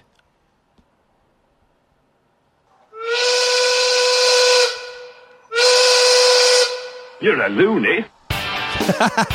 Well, there is that. Happy 420 to our friends in Ojai, California. I always think of Ojai. When I hear the word Ojai, I think of the Bionic Woman, Lindsay Wagner. If you can figure out that connection, you're as old and nerdy as I am. We got a safety briefing. We'll be right back. Being green is good. Growing green is good. Making green is great. CannabisRadio.com. Oh, let the marijuana llama tell you something now about a game for your phone gonna make you say, wow! The game's about the game of growing cannabis for cash. Grow the seed, sell the bud, put the savings in the stash. Little by little, your empire grows large. Put the big celebrities inside your entourage. You can choose to play with Snoop or me or Cheech and Chong, Cypress Hill, Willie Nelson, Wiz Khalifa with a bong. The name of the game is Hemp Inc., that's the point. Download and play while you light yourself a joint. The business of cannabis should be no crime. Hemp Inc. is even hot-proofed by the man who run High Times. Oh yeah? Get it on Android and iOS today. Marijuana llama out. Got to tend to me own crops, you know. Money don't make itself. Hemp Inc. Hey, this is Willie Nelson for Normal. And I smoke pot and I like it a lot. I learned a long time ago that marijuana is a lot safer than alcohol. There's nothing wrong with the responsible use of marijuana by adults. It's time we stopped arresting and started respecting those who smoke marijuana responsibly. To learn what you can do to help, contact NORML at NORML.org or call toll-free 888-67-NORMAL. The Russ Belville Show, providing dictionaries to drug czars since 2009. Hey everybody, it's Radical Russ here from 420 Radio, inviting you to be like me and get your ink done at Lucky Horseshoe Tattoo, Fort Worth's most female-friendly, clean, sterile, awesome tattoo shop. Thomas and his crew are true artists who can design you a custom piece or use a design you bring in. Lucky Horseshoe Tattoo also offers all styles of tattooing as well as piercings and all-around fun. In the DFW area, stop by Lucky Horseshoe Tattoo and tell them Radical Russ sent you. Trust me, it'll feel awesome.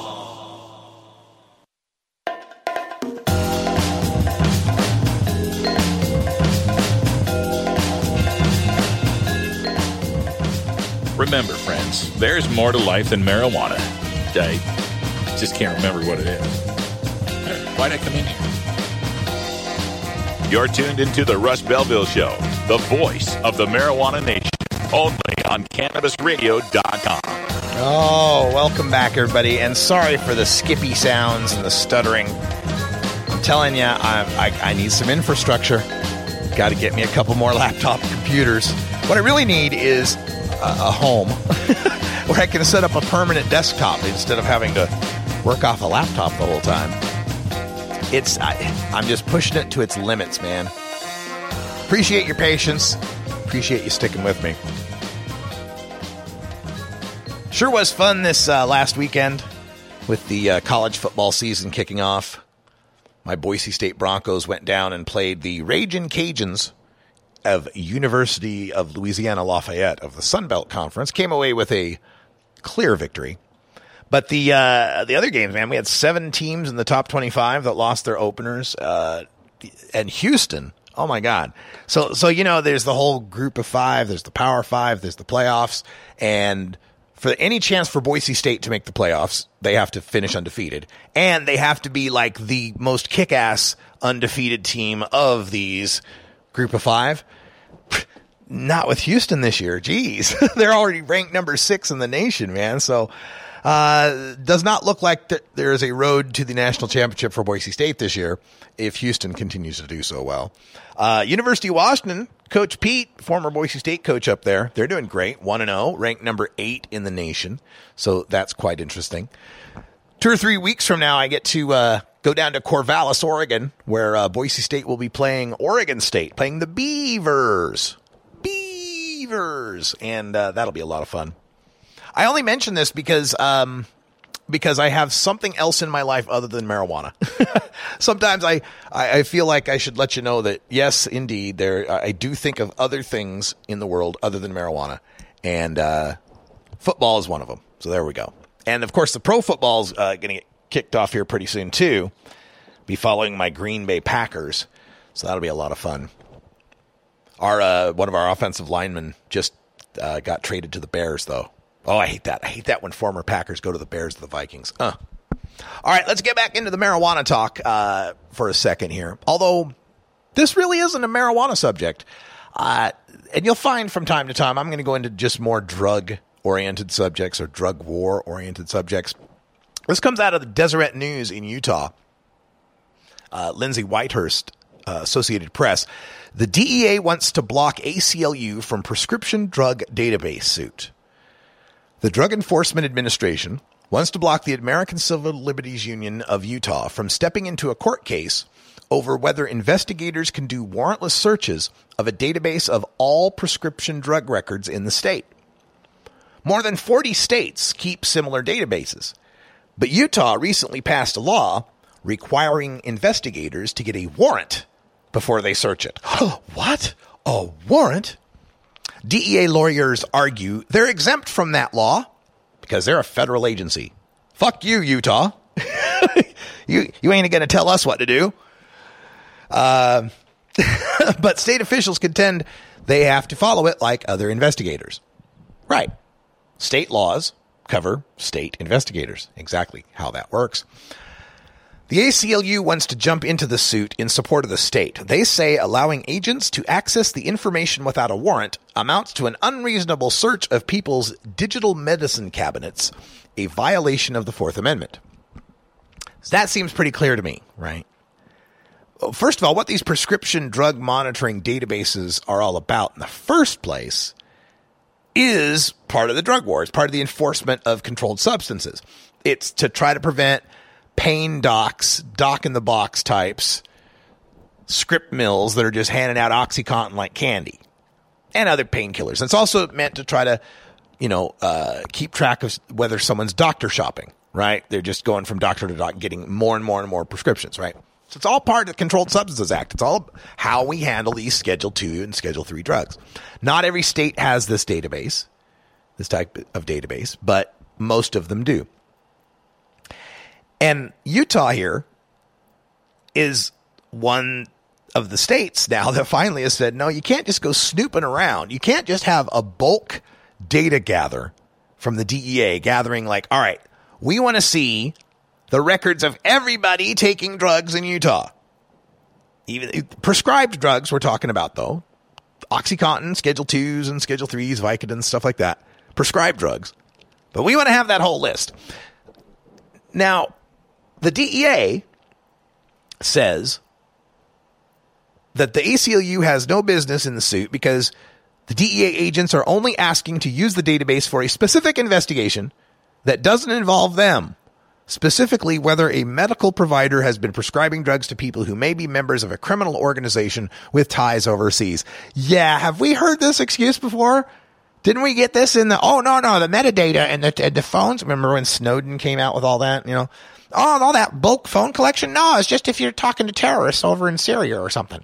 And we found out that was bullshit, right? They were getting bulk records on everybody for anything. So yeah, no. We're only going after people that are supplying oxy to criminal organizations with ties overseas. Right, bullshit. The authorities argue the databases are an important tool for combating prescription drug fraud by tracing doctors handing out too many prescriptions or people going to multiple doctors for drugs. The doctor shopping phenomenon. Police use of the Utah database has plunged since the law was passed because officers say it takes too long to go through the process of getting a warrant. Doggone it. This stupid Fourth Amendment makes everything so hard. Gotta have to, do paperwork. Get approval from neutral third-party judges. Stupid Constitution. So, the ACLU argues the police use of the database brings up serious issues, and its voice should be heard in the lawsuit. Now, what are these serious issues, right? Well, there's a lot of privacy issues, of course, involved in your use of your prescription drugs. The gay rights group Equality Utah says warrantless database searches can violate the privacy of transgender people who are using hormone replacement therapy drugs. Someone, let's say, is using AIDS antiretrovirals or whatever the hell that's called, AIDS drugs, right? Maybe that's not something, that guy wants the whole world to know he's HIV positive or something like that. There can be many things. This just peeking around, like they say, it's a digital medicine cabinet we're talking about, this tracking. And there's every time we have a situation like this where the DEA just wants to get into our records, it's happened in the medical marijuana states, happened here in Oregon, where we have patient registries. And so they've got some sort of marijuana case they're working on, and we want to subpoena all your state medical marijuana records to see who's growing and where they are and who they're growing for. And you don't get that data. That's state of Oregon data. It's not federal data. It's not collected by the federal government. You have no reason to get it from us. And as far as I can recall, I believe all of those types of suits have been shut down when they've been tried. Could be wrong. There maybe some have succeeded, but not that I can recall. For me, this prescription drug monitoring database too is a function, is a result, I should say, of part of our drug war policy. There's a problem with undertreatment of pain for many people because these doctors get accused of being these, Dr. Feelgoods. Instead of, recognizing that, maybe some of these doctors are actually working with people that have the, 10 on a scale of 10 pain that requires some serious opioids. But people are turning to this, and we have these opioid epidemics, these painkiller epidemics, and I really believe that a large degree of it is because we don't have the access to more natural solutions. We've already seen in the places where we have more medical access to cannabis or legalization of cannabis that we see a decrease in opiate overdose rates. We see decreases in male suicides. We see decreases in the amount of painkillers and other prescription drugs, but painkillers by far, that are dispensed or prescribed by doctors, dispensed by pharmacists. And that's just the cannabis. We told the story yesterday of the DEA making a emergency Schedule 1 designation for kratom, which I don't know much about, but it's the herb it's a tree out in the Southeast Asia, Thailand, Malaysia, that kind of Papua New Guinea and stuff. But it's supposedly an opiate-like effect, a painkiller, an analgesic type of an effect, and can be used, as I was reading, I don't know much about this drug, but can be used in opiate replacement, people trying to get off of opiates. Well, we better ban it. We better ban it, right? Because it's not been tested by the FDA and been proven to be safe. All things must be banned until they're proven to be safe. Well, except alcohol. It's kind of grandfathered in. But really, if we could get, I really think it's the prohibition of not just cannabis, but other drugs makes things worse in the legal drug world as well. It makes it so we have more diversion of OxyContin and Vicodins and things like that. I think it was Jerry Garcia who once said something to the effect of, if we were a rational society, we would be coming up with better, safer drugs. We wouldn't be trying to deny people this innate human drive to alter our consciousness, to seek relief from pain. We wouldn't try to stifle that, extinguish that. We would use our chemical tools, we would use our laws, we would use our public policy to ensure that the people who are looking for drugs knew what drug to take and how much to take of it and what the effects were expected and what the safety guidelines are. Oh, you're looking to have a spiritual hallucinogenic journey? Well, could I recommend some MDMA, or could I recommend some LSD 25? Now, you'll want to take this little square, and if we were a rational society, maybe that's the way the world would be. But we make this moral judgment. Our society has had this moral judgment.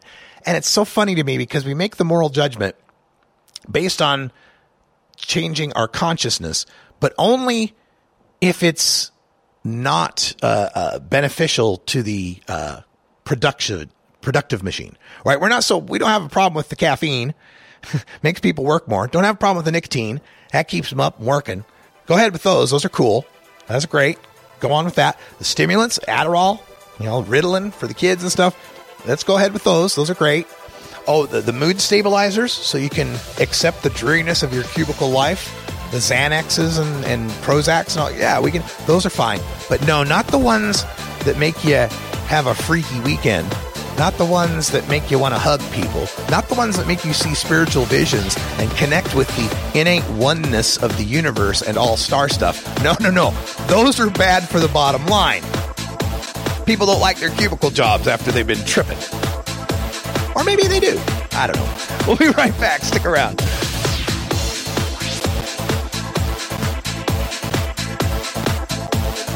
This is the Russ Belville Show on CannabisRadio.com.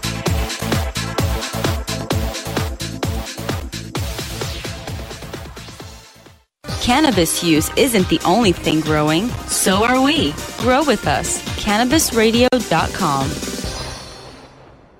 Play as Ted Growing, expelled botany sophomore and the biggest grower in town, only on Weed Firm Replanted. Available on the App Store and Google Play. It's a lot of work being the biggest grower in town. Maintaining a room full of plants while dealing with a slew of eccentric customers? From a hardcore partier to the curious neighbor next door. Is anybody home? Help me expand my bud business by unlocking new strains, customizing my grow room, and completing challenges that you can't get enough of. Grow your empire so big you can see it from space. Low on funds? Don't worry. Weed Firm Replanted is free to download. Download Weed Firm Replanted for free on the App Store and Google Play today. Get growing, Mr. Growing. The political climate is at a fever pitch, and the fight for the social fabric of America is set for battle this November.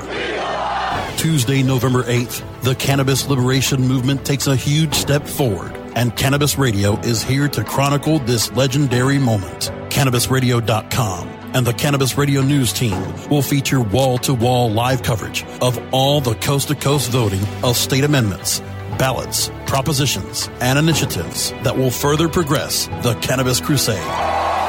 Join us November 8th for Vote 2016, The Path to Cannabis Freedom, only on CannabisRadio.com. You're listening to the Russ Belville Show on CannabisRadio.com, where we don't change our mind on decriminalization during an election year. The Russ Belville Show is proudly sponsored by the Marijuana Business Association. The MJBA, called by NBC News the Cannabis Chamber of Commerce, is the fastest growing business association in the fastest growing industry in America. I've been working with the MJBA for years, and I personally invite you to join the MJBA. MJBA also publishes the popular MJ Headline News on Facebook and the MJNewsNetwork.com and Marijuana Channel 1 on YouTube. Visit mjba.net for more details.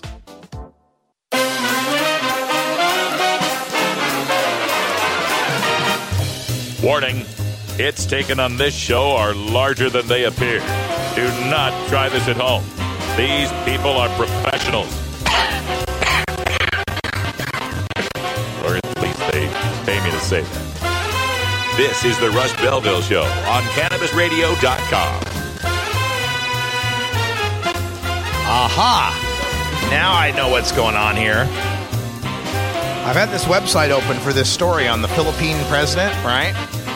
It's one of them stupid, it's International Business Times.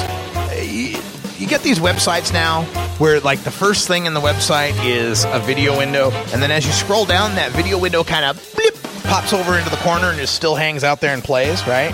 Okay, so I got two of those open, and they're one of these auto-refresh pages as well.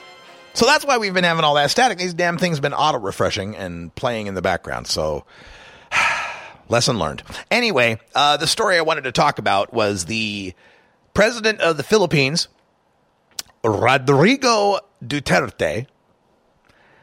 And if you haven't been following this story, oh my God. Okay, so this guy campaigns on a platform of being tough on crime.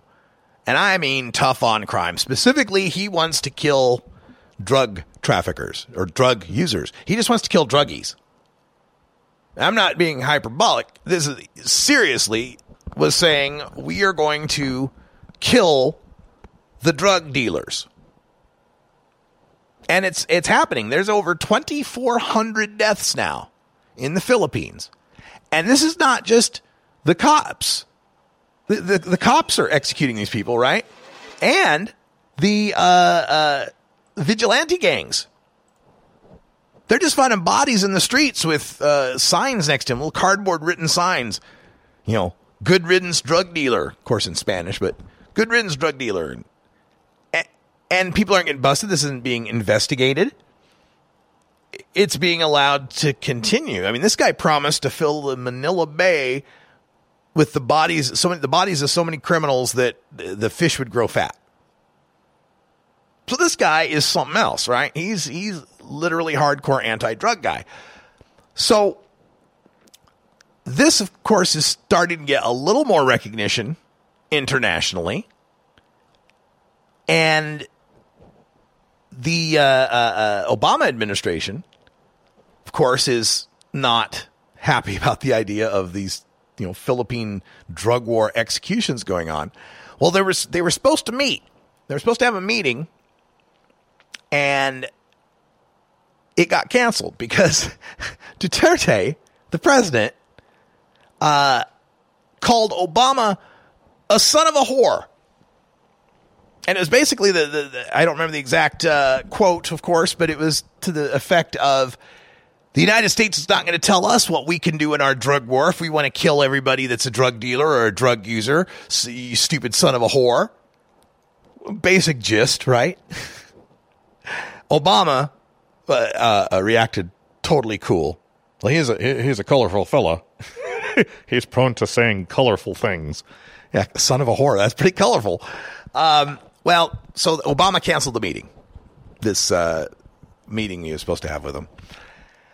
So what happened afterwards, though, is this: they finally brought it back around, and they did end up meeting. The New York Times was reporting that Obama and Duterte met today, just 2 days after he called him a son of a whore, and it was at the gathering of the Association of Southeast Asian Nations. But it wasn't much of anything. It was just, hey, what's up? Right? There was no talk. They weren't sitting. They were sat far apart from each other. I mean, it was, but yeah, they actually did see each other in person. Duterte now is saying he regrets his comments. Surprise. But he still is pushing back against the United States interfering in what he thinks is, the right thing to do. People take drugs, just kill them. Over 2,400 deaths, I've read in some reports here. Now, the latest from Duterte is he's threatened to quit the UN because they got censured by the UN. The UN said, bad Philippines. Oh, you bad, bad boys. killing people. Whoa, that's bad country. So he threatened to quit the UN over that. Okay. And now his latest plan is to make drug testing a requirement for all incoming college students. Starting next year, students who test positive must go through rehabilitation before being admitted into a university. Drug testing for college. He's also, of course, drug testing for employment as well. He's all for that. His executive director of the Commission of Higher Education said this would help make campuses drug-free and hold students accountable for continuing their studies without using substances. So Duterte told citizens Wednesday, if you have friends or family, tell them, don't get into drugs, you will be killed. End quote. If you have friends or family, tell them, don't get into drugs, you will be killed. It's just incredible. The Human Rights Watch has called on the U.S. and European Union to, quote, make it clear to Duterte that inciting such violence is unacceptable and will reap potentially severe diplomatic and economic costs. Otherwise, it's hard to envision when these killings will end. This is the the drug war nightmare taken to its extreme. And it's not, I mean, I've heard sentiments like that here in the United States from some sorts of people. We ought to just kill them. Kill all them drug users and damn druggies. Kill them. It's frightening. And more than one commentator has noted how Duterte is kind of the Philippine Trump. As far as he speaks off the cuff, he's offensive, not politically correct, etc. This is not to suggest that Donald Trump is calling for the killing of large number of people. You know, only Hillary Clinton with a Second Amendment, right? But it's scary because the similarities are that this Duterte guy came out of nowhere and was considered kind of a laughable candidate and ended up winning. Now they got a kind of a parliamentary system there, so you only had to get a plurality sort of vote. But he's the guy now. It's just terrible. I've been following this Philippine story, and we've got to put sanctions on the Philippines. We've just got to sanction them. We've got to I don't know what you do. But this can't be allowed to continue. This isn't a Singapore situation or a Saudi Arabia situation or something like that where at least there's the appearance of some sort of judicial proceeding before we go and kill someone over drugs. Right? I mean, we could be offended every day at, Malaysia or Singapore having the death penalty for drug traffickers. But at least internationally, under international law, there's, the acceptance that, hey, this is their country, this is their judicial procedure. We can't interfere in that. We're not talking about that in the Philippines. We are talking about the president telling people on television that if you go out and kill drug dealers, kill druggies, we're not going to prosecute you. This is the president saying that if there's world court or international tribunals on war crimes violations, that he will fight them. Then he will not have the police be taken off their jobs for the killings. I mean, this is just rampant. This is the purge, people. This is the purge is going on in the Philippines right now. Except it's every day for drug users. Over 60,000 people have turned themselves into authorities in the Philippines. Drug users, drug addicts, some drug traffickers, because they felt safer in the Philippine prison than out on the streets where there's vigilante gangs and cops that can just kill them with impunity. That's just unfathomable. It's just hard to wrap your mind around that. And I know I haven't been to the Philippines, but I know a lot of people who have, and they would be shocked at this. It's just it's a frightening international story, and we'll keep our eye on it for you. Let you know as we get more updates. I don't know how much political capital is going to be gathered internationally to try to do something about this situation, but I sure hope we do something soon. All right, stay tuned. We'll be back to wrap up the show right after this.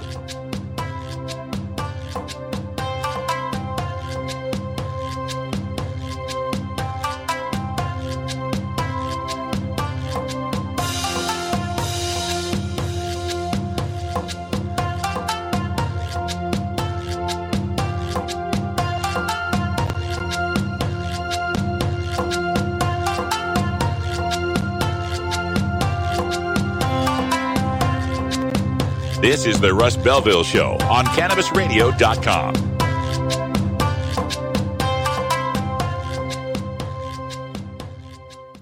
We don't limit how much you smoke, and we don't limit where you listen. Cannabis Radio is now on iTunes, Stitcher, and iHeartRadio.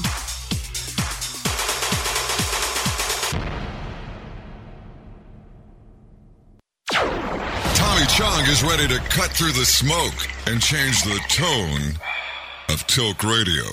You know, during Dance with the Stars, I started feeling discomfort. Yeah.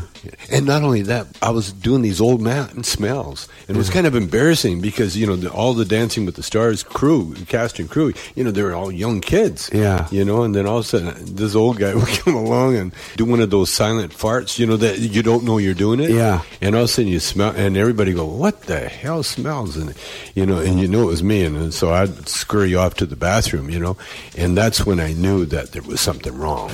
The Tommy Chung Podcast, only on CannabisRadio.com.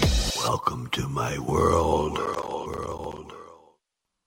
Oh, let the marijuana llama tell you something now about a game for your phone gonna make you say, wow! The game's about the game of growing cannabis for cash. Grow the seed, sell the bud, put the savings in the stash. Little by little, your empire grows large. Put the big celebrities inside your entourage. You can choose to play with Snoop or me or Cheech and Chong, Cypress Hill, Willie Nelson, Wiz Khalifa with a bong. The name of the game is Hemp Inc., that's the point. Download and play while you light yourself a joint. The business of cannabis should be no crime. Hemp Inc. is even hot-proofed by the man who run High Times. Oh yeah? Get it on Android and iOS today. Marijuana llama out. Got to tend to me own crops, you know. Money don't make itself. Hemp Inc.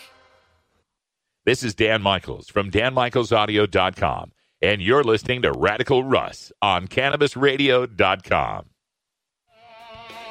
Coming soon to a city near you, Cannabis Finance Boot Camp. Get all your cannabis accounting, legal, and compliance questions answered by their knowledgeable panel of industry experts who want to help your cannabis business boom.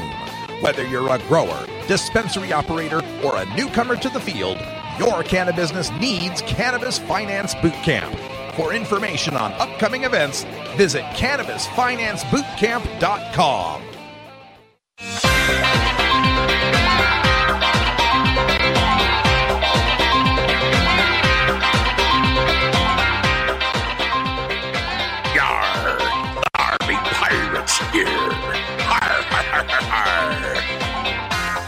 You're tuned into the Russ Belville Show, the voice of the marijuana nation, only on CannabisRadio.com. Welcome back, everybody. And as we wrap things up today, I was informed that Stoner Jesus is in the mornings now on all the weeks, all the days of the week, the Monday, Wednesday, Friday. So he won't be on after me anymore. So there's that. Also, Ohio's medical marijuana law goes into effect tomorrow. And scare quotes around the word medical marijuana because it's really one of those, I like to call them medical THC CBD states. medical cannabinoid states, right? Because you can only get the non-smokable, the tincture, all that kind of stuff. The super restrictive Ohio medical marijuana law. So it goes into effect tomorrow. But there's not going to be any medicine for patients tomorrow. There's not going to be any medicine for patients this year or next year. They're talking about 2 years out. 2 years now before there'll be any access in Ohio. And it just bums me out to think that there was a chance last year. And I know people hated that issue 3, and they hated the investor thing. I know they hated it. But there's going to be patients who that'll be 3 more years. 3 years total between when issue 3 could have passed before they're going to see anything. And they're not going to get anything close to what they would have got with issue 3, where they would have been able to grow their own cannabis plants and use whole plant cannabis and smoke it if they want to, and have over 1,000 places to shop for it. But at least Nick Lachey isn't getting rich, right? At least we didn't give a market capture to a group of landowners. Lord knows that there's nothing like that in American history, right? Just breaks my heart. And I know I'm in the minority in this, in the marijuana activism world. But that's because, to me, this was never about anybody getting rich. Right? It's never been my concern. My concern is people not going to jail, sick people being able to get some relief. That's always been my concern. And I think there's just too much of a, I don't know, so much of this marijuana, what is called the cannabis community, the marijuana movement, whatever you want to call it, I think it's disproportionately shaped by those who made the money off of it, by the dealers and the growers that created this outlaw community of ours that fueled it. Because so many of the consumers weren't actually a part of it. Some of us were the, wake and bake, dedicated pothead types. But a lot of us were just, the guy that works a regular job that gets an eighth or a quarter every month or so, just so he can relax on the weekend or go fishing or something. That guy's not in the cannabis community. That guy's not a stoner, right? And so I think we still have this disproportionate, that this feeling that somehow legalization was supposed to keep us as rich as we were by growing weed that you could sell for $300 an ounce. It's just now we're going to take all the risk out of it for everybody. So you get the risk inflated price and profit without the risk. Kind of sounds like Wall Street. Damn! I just had an epiphany. Folks, that's all the time we got for today. Thanks for joining us. We'll be back tomorrow with more news and views you can use for the cannabis community, whatever the hell that is. For everyone here at CannabisRadio.com, I'm Radical Russ. Thanks for joining us. And until next time, take care of each other, tokers.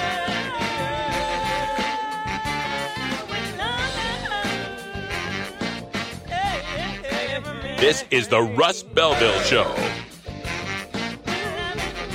The Russ Belville Show is blogging and podcasting daily at RadicalRuss.com. You take a seed, you plant it, you grow it, you dry it, you roll it, you smoke it. You take a seed, you plant it, you grow it, you dry it, you roll it, you smoke it. You take a seed, you plant it, you grow it.